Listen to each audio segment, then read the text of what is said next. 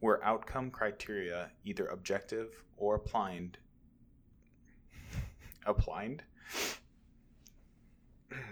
Anyway. Do you smell toast?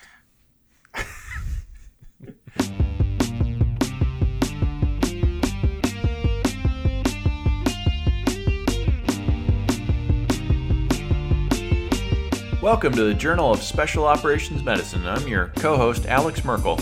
And I'm Josh Randalls. And this is where evidence-based medicine meets unconventional warfare. The views and opinions you are about to hear are the speaker's own, and nothing contained herein is to be considered the official opinion of the Journal of Special Operations Medicine or the U.S. government, including the Defense Health Agency, Department of Defense, Department of the Army, Navy, or Air Force. Hello again, this is Dan Godby, Medical Editor of the Journal of Special Operations Medicine.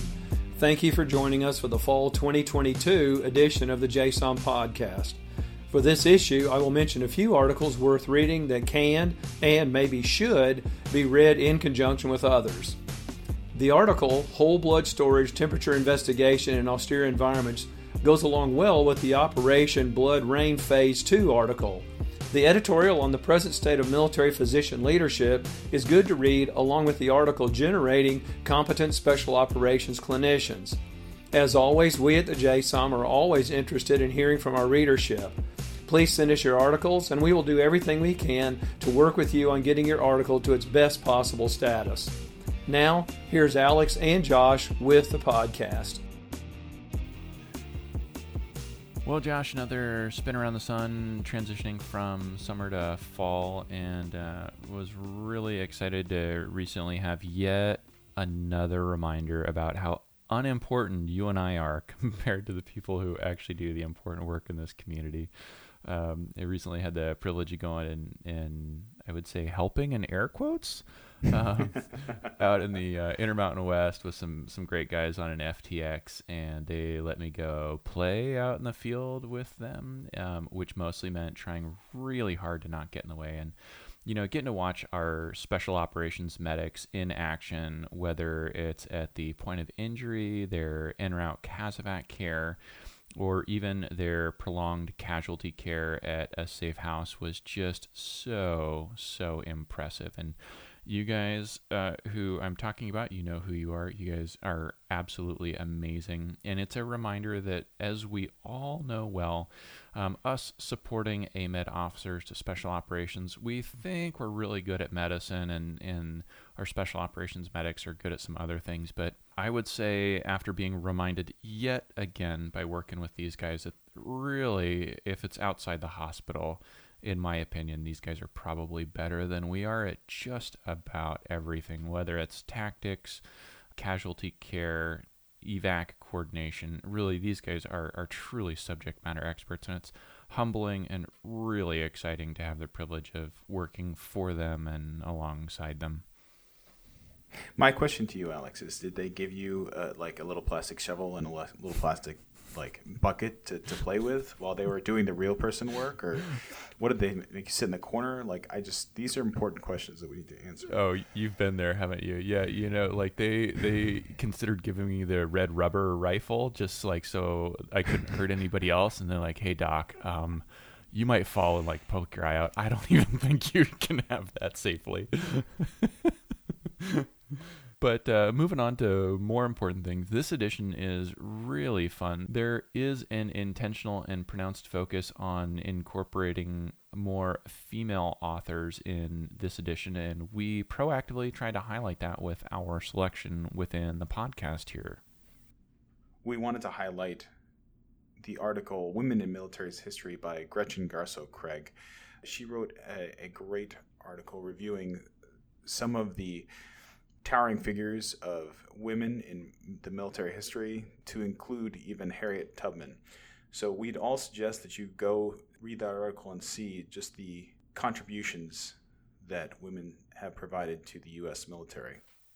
Yeah, I very much enjoyed reading through this. As all of us get more gray hair, we get more interested in our history, and I thought that this author just did an outstanding job putting together just a wealth of data that was really fun to read, and would highly encourage others out there to flip through it as well.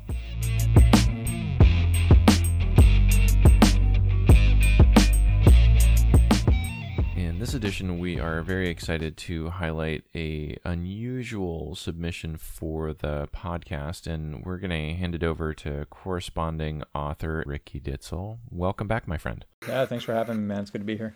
Yeah, absolutely. And really happy that you helped put together this paper that I think is quite important for our readership to be aware of. What did you end up publishing this edition? Along with a bunch of student veterans, and I got to give all credit to Chris Belair, who's now a fourth year at Icahn School of Medicine.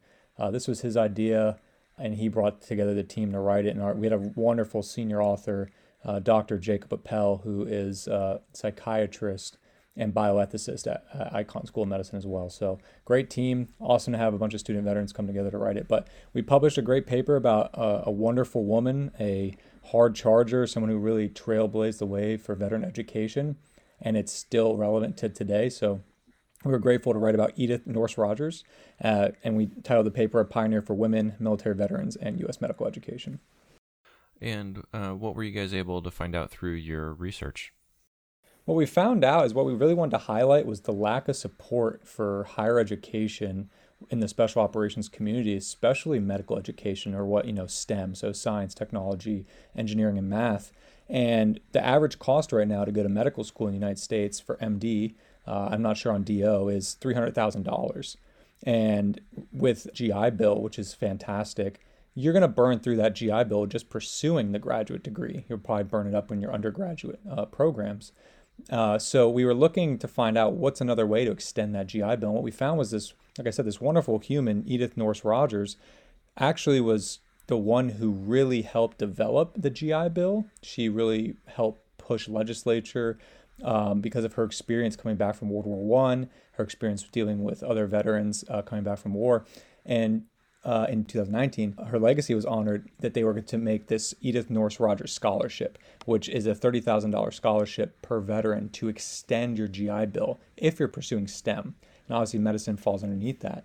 And so what we found was, by looking through archival information, either through the Veteran Affairs Department or the congressional archival documents, we found that very few people are getting this scholarship even though they're applying for it. So just to give you some figures, in fiscal year 19, there was $25 million allotted for the scholarship, and of that $25 million, $0 were given out for the scholarship. And in fiscal year 20, $75 million were budgeted, and only $18.4 million were given out in the scholarship. So what we found was that taxpayer money to support this really incredible scholarship for veterans is not being utilized, and it's being rejected, even though there's enough people applying for it. So you're looking at a really poor success rate of funding. And why we found this is incredibly important is because there's very few programs that exist. So to highlight a program that's really important for special operations medics and other veterans is the West Virginia University School of Medicine Special Operations Medic Program, which is the SOMP program. Your point of contact for that is Lauren Walmsley. And that is a program that helps you with your medical school application. It helps you with interview prep. It gets you virtual shadowing opportunities, in-person shadowing opportunities. And they really have, I would say, not crazy standards to help you achieve your goal. You got to maintain a nice 3.5 GPA. You have to maintain a certain MCAT score. And then they're going to guarantee you an interview at WVU School of Medicine, which is really rare. And then the other program that exists is the Zucker School of Medicine at Hofstra in Long Island, New York, which is also a special operations pipeline, which allows you to take the SAT, and bearing that you have the correct SAT score with the right extracurriculars and GPA, you don't have to take the MCAT, and you can go straight to Zucker, which is an incredible medical school as well, along with WVU. So what we really just wanted to highlight is that there's massive limitations for veterans pursuing higher education, specifically medical school, which has an insanely high cost. It has an insanely high barrier to access due to the application cycle costing so much money, and on top of it, the cost of the education. And I would love for everybody to read the paper. It's not just about the money. It's not just about the gaps. If you read the paper, you'll really learn about this amazing woman, Edith Norse Rogers. She really pioneered the military, especially education, medicine, and just took it for the rest of her career as a congresswoman, and has done a lot for what we do today. So I encourage you guys to read and check out and learn more about her. Well, thanks so much for that great summary. I do hope that folks head over to their journal, either print or online edition, and thumb through your great article. And I know that with all of the outstanding work that you have done to support the community, she would be incredibly proud of your endeavors. And because you have very proudly shared that you recently did get into medical school, maybe you'd also be willing to share with the community some of the other resources that you have available for those current or former special operations medics who are interested in pursuing their medical degree. Definitely. I would highlight two programs. One is the Service to Schools MedVets group that's ran by Pete Campbell, who's a second year at Icahn School of Medicine, and Chris Belair, who's this, the first author of this paper, is a fourth year. He's heavily involved with that program as well. And it's just this really great network of people all over the country trying to help each other with any questions regarding medicine and research. And then recently with Justin Anderson, who's a friend of the podcast and a friend of the journal, we've been running a peer group mentorship program that we're kind of calling Soft to Som. Very selective. By selective, I mean you have to be within 1 year of applying to medical school. It's for very serious people only. What we're providing is what I call data extraction. So turning that ribbon rack into your resume, aka your work and activity section of your medical school applications. We are talking to you about personal statement writing, how to break away from writing like an OER, NCOER, and become creative again and really reflect, because you're entering medicine. It's a different style of writing and thinking.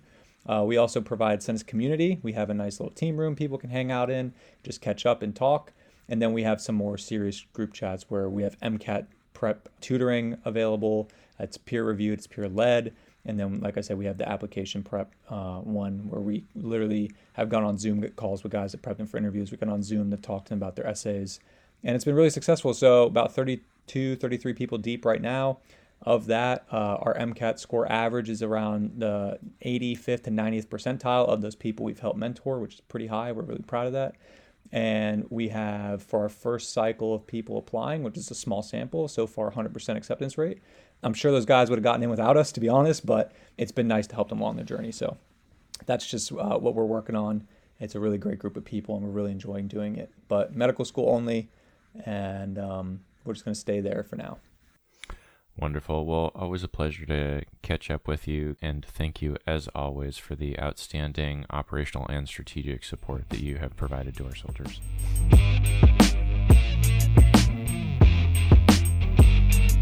All right, for our guest editor this edition, we are very excited to have the privilege of Eric Dodson joining us to help with an article review. Welcome to the show, sir. Hey, man. How's it going? Great to have you. And for those folks outside your local community who may not be as familiar with your experience, can you tell us a little bit about where you've been in military medicine, what you're doing, and where you're hoping to go in the future? Yeah, absolutely. So I was a Navy corpsman for 11 years. The first 6 of those I did greenside with the Marines, and then I was fortunate enough the last 5 years to be an enabler for NSW. And just being there, I got to go to like flight paramedic, critical care medic class, the Mayo course, a whole bunch of other medical training, and from there I was able to leverage that, and I'm finishing my undergrad and applying to medical school this cycle. Right on. Well, we'll be very excited to see you back out in the fleet in another, let's see, med school's 4 years, and then I'm assuming you're doing ER for another 3 years. Is that it? Exactly. Yeah, we'll look forward to seeing you in 8 years when you come back up. At least, yeah.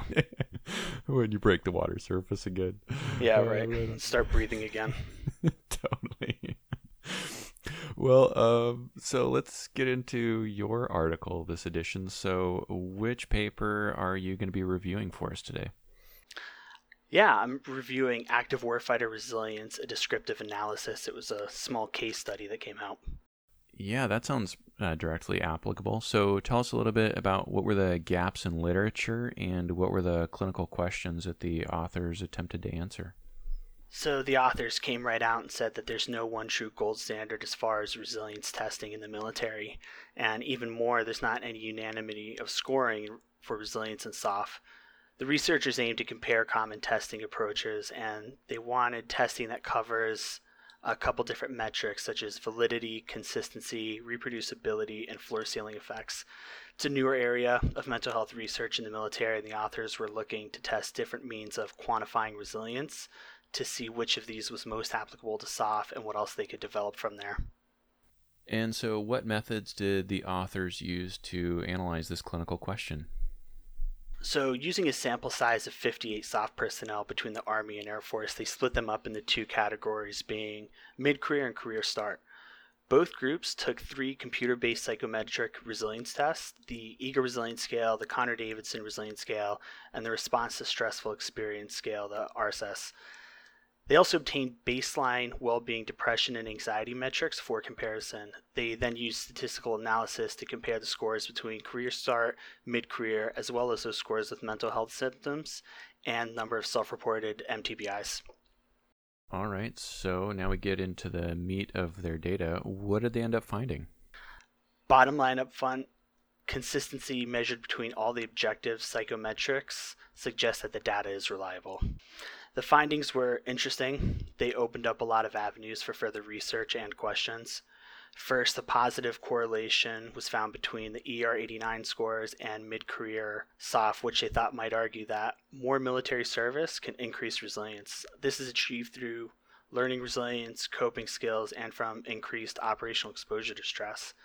Second, and arguably the most important, they reported no correlation between increased resilience metrics and mental health baseline scores. Essentially what they're saying is that a higher resilience score does not correlate with better mental health scores. And then finally, they couldn't reject their null hypothesis regarding the number of self-reported MTBIs and resiliency outcomes, despite a couple previous research reports stating a negative association. Oh man, that's a great analysis of what the authors put into this paper. And now, putting on your analysis hat, maybe you could give us 3 strengths of this paper? The most important strength, I think, is the internal consistency between all 3 of the tests. If the aim is to fully quantify resiliency in SOF, this is a great start to doing that.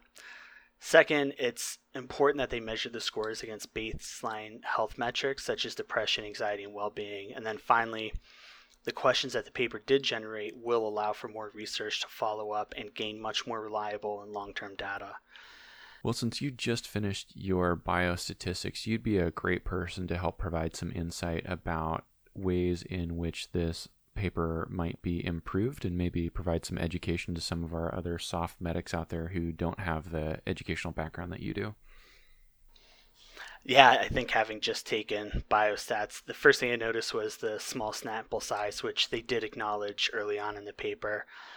I also think it would be prudent to define the different stages of career as opposed to career start versus mid-career SOF. They're fairly subjective and they can have a variety of meanings as far as time and service as well as operational experience. I also think a control group would be beneficial to compare SOF scores to conventional military scores. If the assertion is that SOF scores are generally higher, a comparative analysis would have highlighted that effectively. All right, so again, from a objective research perspective, then what level of clinical evidence do you grade this paper as? So I gave it a 3B, since they did do randomization, which is always key in any statistics class, and then the consistency between the statistical analysis, I think kind of gave it that extra bit of strength. Got it. And so do you think this study meets the requirements to change clinical practice? The evidence is strong, and it suggests that SOF personnel by nature have better resiliency metrics. I think the most important part of the study is that it doesn't affect clinical practice as much as it emphasizes the need to pay attention to resiliency as a whole in military and in SOF, as well as study it much more in depth. Being able to gauge this more accurately can improve long-term outcomes from stress response and operational experiences. Well, Eric, thanks so much. That was a fantastic analysis, and we really appreciate you taking the time and effort to share your knowledge with the wider community so that we all have a better baseline knowledge about this important research that can affect our practice and those tip-of-the-spear service members that we serve. Thank you, Alex. I appreciate the chance to contribute in any way I can.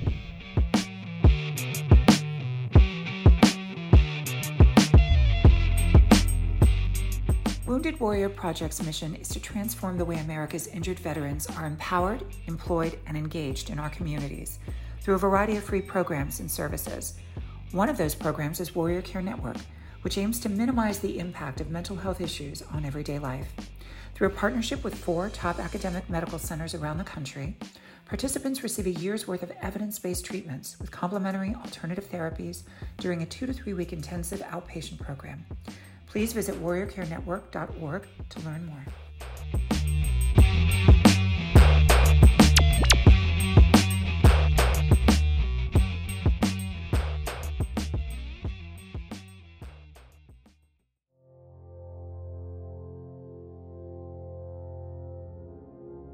Do you suffer from a lack of true crime podcasts in your inbox? Good news! Coming soon from Breakaway Media is the all-new JSOM Investigates. New podcast from Breakaway Media, JSOM Investigates, seeks answers from some of the most heinous crimes committed in the team room. Have you suffered the same fate as tens of thousands of soldiers going to the workout room and finding that someone didn't rack the weights? JSOM Investigates. Have you gone to the fridge only to find that your wild tiger you placed there from 2009 is gone? JSOM Investigates. Have you gone to dispatch a vehicle and found that its fuel tank is less than half full despite the requirement that every vehicle be filled? JSOM Investigates. JSOM Investigates. Coming early 2023. The views and opinions disclosed herein may or may not be based on actual fact or representation herein thereof. This is a fake podcast which will never happen.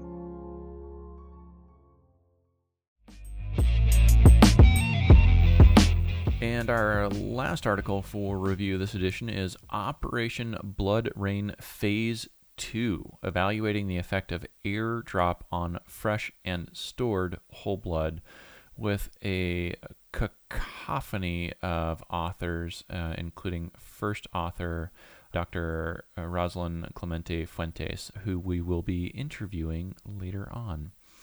So this is a follow-on second part of a previously performed and published study, and what the authors note is that transfusion of whole blood is a life-saving treatment that, as we all know, prolongs life until definitive surgical intervention can be performed.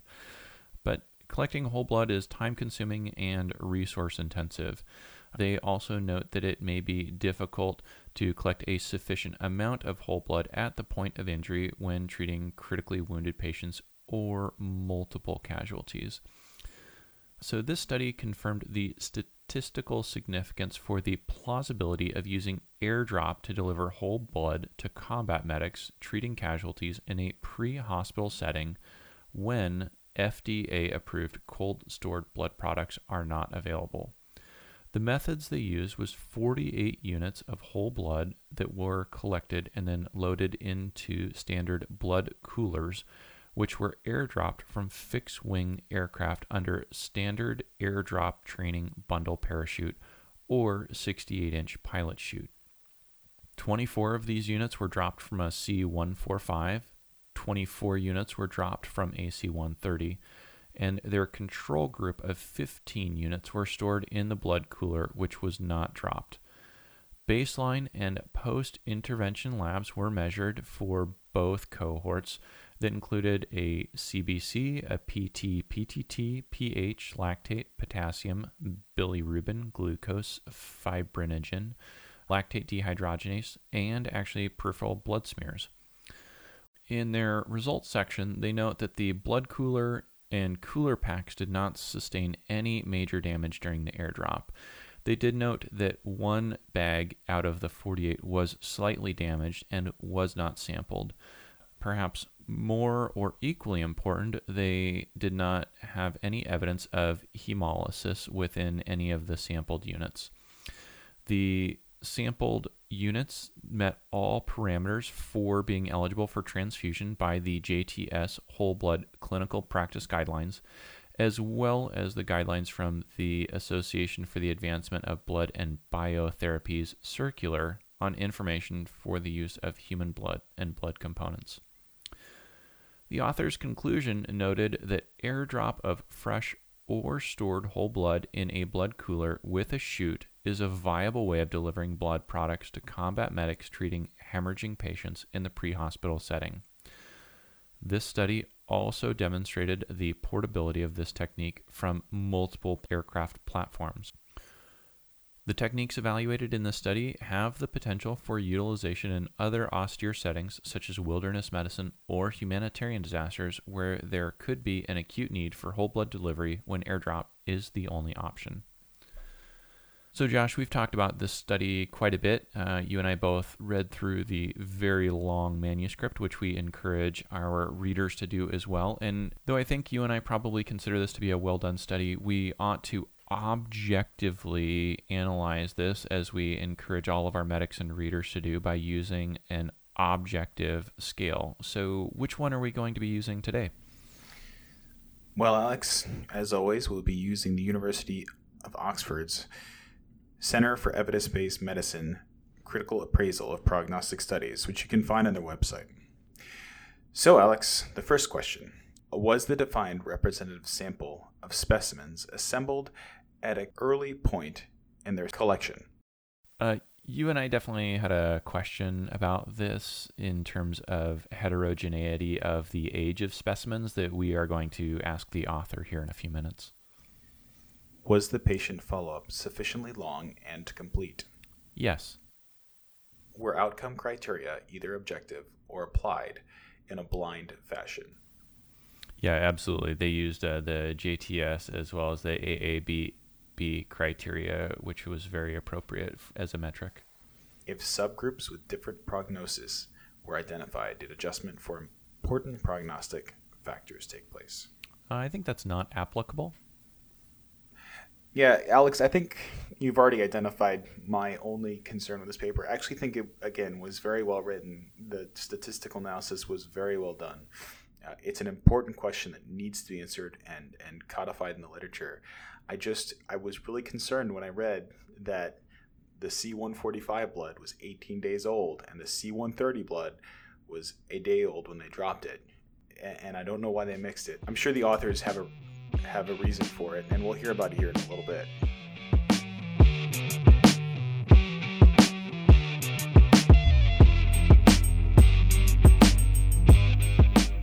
We've actually got the privilege of asking some of our questions about this manuscript with some of the authors, and that is Colonel Mitchell and Lieutenant Colonel Fuentes. Welcome to the show, ma'am and sir. Really a privilege and a pleasure to have your time and insight, and I just love the background story for this. Maybe you guys could give us a little bit of insight and history from yourselves about what prompted the study and how it came about from your military career.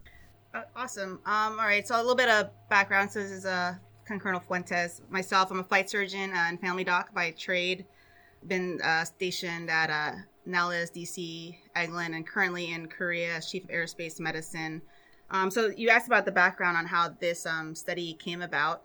So basically, what's really neat about Operation Blood Rain was that it was operator driven and operator developed. So we had Major Robert Tong. He was one of our CAA's Combat Aviation Advisor flight surgeons with AFSOC, and just a lot of ideas around the fire, just talking, and just with the nature of where we are going with our missions, smaller footprints, smaller units out in the field, and just how we're moving away from that golden hour more toward prolonged field care. And the scenario came up. They were saying, what if we were in a situation where we needed, blood? We have a lot of protocols in place, like Rolo, Solo, a lot of walking blood bank type situations. But how do we get that blood from those to the point of injury, right? So he is very fortunate to come up to Colonel Mitchell and ask for some guidance on how to get this done, right? Because AFSOC, just get it done. But we wanted to make sure that it helped them out, get them some resources, make it publishable, get it through the IRB, get them some lab help, and get some assistance along the way. So that's how we got involved. So yeah, as Colonel Anthony Mitchell, I'm currently the aerospace medicine consultant to the Air Force Surgeon General. Before that, I was the medical group commander out at Korea in Kunsan. And I think before that, I was the chief aerospace medicine for Air Force Special Operations Command. Also before that, was a squadron commander at Eglin. So the prior experience throughout my career, my background is emergency medicine and critical care, and a residency in aerospace medicine. And so when this got brought up by Major Tong, obviously kind of one of those things where that's my jam, right? So the idea that operationally we would have something like whole blood and then figuring out a way to get it to a unit or personnel when we do not have air superiority and we're in an environment that is resource constrained is absolutely the types of questions that we need to be answering in operational medicine.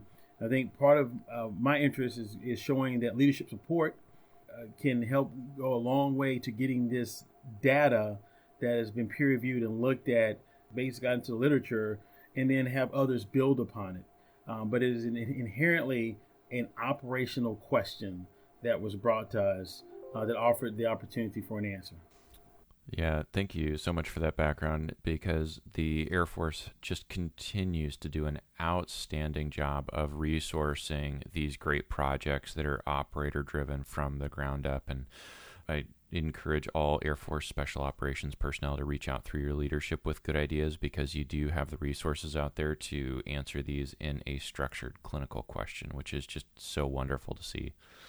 With that background covered, maybe we could get into a couple of questions that we had for you, the authors, after reading through your manuscript. Our first question for you was, would you consider completing another study looking at a longer usage time frame from drop to use of maybe 1 week? All right, so that's actually a great question. We are not looking at doing a repeat study at this time, as the team is currently geographically scattered due to PCS deployments, just military life. And additionally, the intent of Operation Blood Rain was to look at airdrop delivery from point of collection of whole blood to point of injury for immediate use for massive trauma, hemorrhage patients in a prolonged field care type of situation, which I think the study met the intent.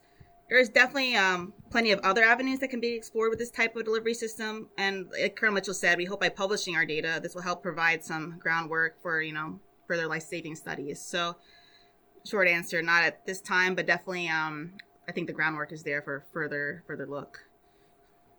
And that's such a great reminder that research really becomes a spectrum. And so you guys have created not only some original research data sets to analyze, but you've also set the groundwork for future studies, which is a really good reminder. Then our next question after reading through the manuscript was, since each aircraft had its own cohorts of blood units dropped, why is there only one value for your time 0 and time +4 in the no airdrop control arm? We did see from other editors that were reviewing this manuscript initially, each drop cohort should be compared with its own control, given that there were different collection times and handling, and therefore perhaps different baseline values in the collector pool. Absolutely. That's a completely valid question. Unfortunately, there were many operational limitations. This idea, like we mentioned before, totally homegrown, originating from operators, just really a bunch of volunteers who just wanted to see if this was an idea that was feasible and could save lives. And really, this team was made of a small group of invested individuals to see what we could do to get more options, just getting the blood out there, saving lives. There was no professional research team. We didn't really have funding. And both Part 1 and Part 2 of Operation Blood Rain actually occurred over the various members' deployments, moves, and conduct with minimal support, in addition to all of the members' primary medical or aircrew duties. I will say we were very fortunate to get some support from our local commands in regards to some supplies, lab support, and airtime. But a lot of this work was done late at night, after hours, and as add-on to the primary flying mission. For example, the team members, they were drawing blood, in some cases actually donating the blood, coordinating the airdrops, and collecting the post-drop bundles in the drop zone, driving to the lab, sometimes after midnight, assisting with the processing, crunching the numbers, etc. So I agree, absolutely. In an ideal world, there would have been more control of the sample numbers and the timeline, but just, real world conditions and then the main operational mission dictated a lot of our limitations. Well, that's fair, and of course, as we know well, there are no research studies that are without limitations, and those certainly seem like reasonable ones. Thanks for expanding on that. We also wanted to ask why you did not distribute the variously aged blood across the various experimental groups. We wondered if this wouldn't provide a better homogeneous sample set. So I think we already addressed some of the operational limitations in the previous question, and that's kind of the beauty and the difficulty of doing operational research. As can be observed, we did have significant variance in the baseline values of the whole blood based on time of storage versus the use of fresh whole blood.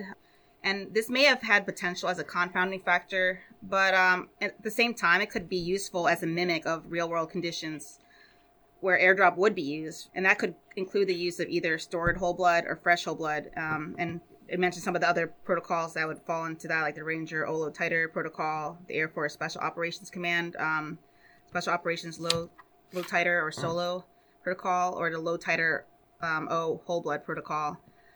I mean, still in the end, though, we think that the outcome still demonstrated the safety of the airdrop blood. It met all the criteria that we put, the 14 different criteria for blood transfusion per the guidelines as outlined by the Joint Trauma System Whole Blood Transfusion Clinical Practice Guideline and AABB use of human blood and blood components. So absolutely, definitely could have had some improvement in standardization of the data sets. But I think for what we were working with, I think we were able to still show it was safe to use, and could potentially also just kind of mimic how things would happen in real life, right? Yeah, that's a good reminder that research doesn't necessarily mimic the real world. And in looking at how your data set compares to the existing body of literature, I would imagine that you looked at a lot of the efforts in Africa for drone and chute-based delivery of blood products. How does your data compare to theirs? So there was some fantastic work being done in Africa in regards to unmanned aerial vehicles for delivery of blood products. At the time of the very first study, again, this was more just kind of, duct tape and bubble gum, right? There was not too much data available on our literature search. And that also sort of is what sort of helped us to sort of push forward to try to get something out into the literature. But since that time, the data in the system has grown exponentially. From a review of the literature, there's some limitations when you start talking about some of the efforts in capacity, with most of them averaging 2 units of blood, which may not be sufficient in massive hemorrhage trauma cases, and or in prolonged field care. With our study, each combat medical box evac cooler could hold 4 units, so it's double the size of some of these previous studies, with multiple coolers dropped per flight as needed. Also, the beauty of this study was the utilization of more than one type of military aircraft. And so some of that was driven by operational considerations and limitations, and also another sort of question that was brewing as the group talked about this. So in this case, we added the C-145 and the C-130 with different drop profiles. They also have different load and packing profiles as well. This demonstrated the portability of this life-saving procedure and hopefully increased the operational flexibility to potentially use any other aircraft of opportunity should the need arise. So unmanned aerial vehicles use similar drop procedures, maybe in the future as well, but this study at least shows that the airdrop delivery of blood does not need to be limited to a specialized unit or type of delivery mode, but rather can be done from anywhere in the world, can be collected and delivered to the point of injury by whatever means is available. And our last question for you is that given that there's an ever-increasing amount of attention paid to the risk of mass cal for both our blue water sailors as well as what you mentioned previously, those assets, whether they be maritime or aviation-based within the very large Indo-PACOM, is this land-based delivery dataset applicable to delivery at sea? Interesting question. I mean, right now there's no limit to the portability of this delivery system, and rather possible limitations will be related to the ability and familiarity of the delivery aircraft with airdrop procedures at sea, right? So we're currently working on with the appropriate Air Force and Army agencies for the needed TO updates for this study. Similar, they can also be said, we can get TO updates or information for Navy and compare those procedures. Similar updates and training may be required for delivery systems at sea. Dr. Mel did do a study on packed red blood cells rather than whole blood we used with clotting factors, where they would perform static 5.5 meter drops into the sea with 1-hour immersion to stimulate the stress of descent under parachute into the water. The results showed the blood bags and the red blood cells remained intact without signs of hemolysis, maintaining quality for up to 35 days, which is the approved time for safe storage of blood products in cold storage. So definitely a great question, and the type of thing we're hoping other folks will look into and add the element of different environments to it.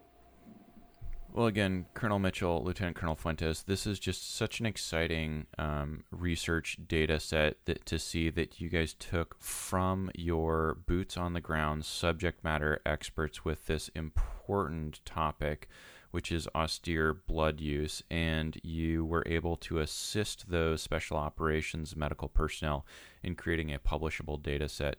I hope that this creates excitement for some additional folks to do perhaps some follow-on studies and maybe even participate in future endeavors.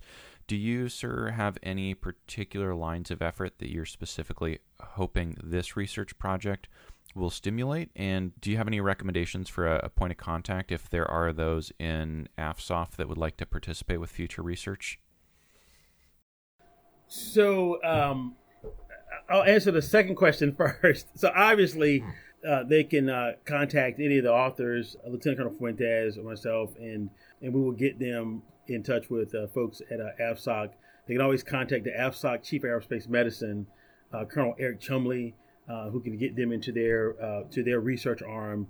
I think to answer your first question, it's along the lines of these some of the questions that were asked today. Right, I'm hopeful that folks will look at different airframes and evaluation of different conditions.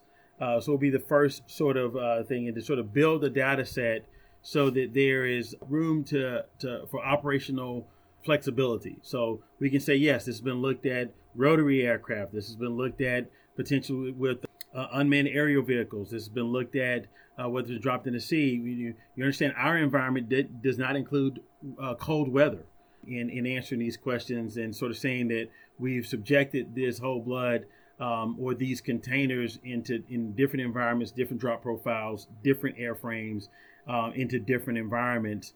And that will, over time, build a database that can be used across the different arenas we might be involved in.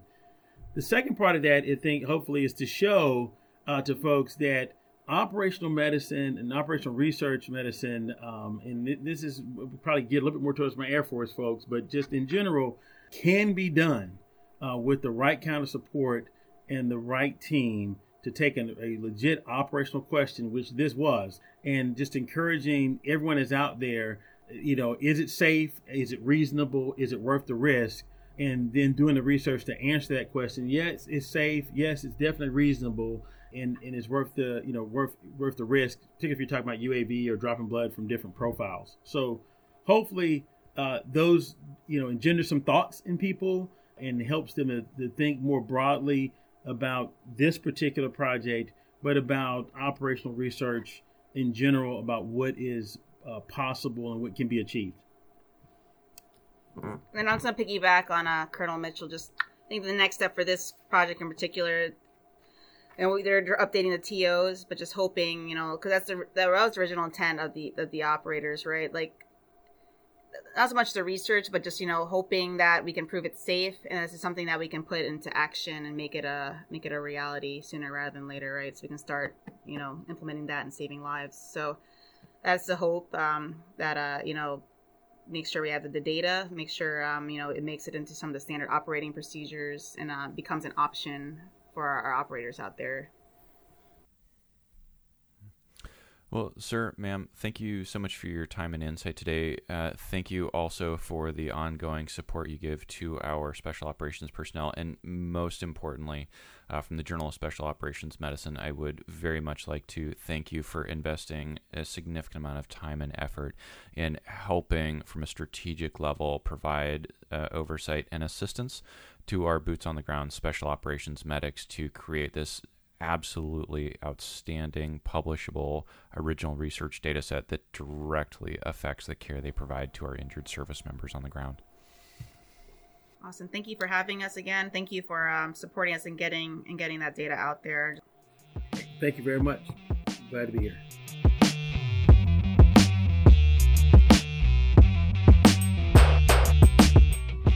This edition, we'd love to leave all of you out there with a call to arms from retiring Colonel Zarnick, who has just been a tremendous leader within our community and needs no introduction.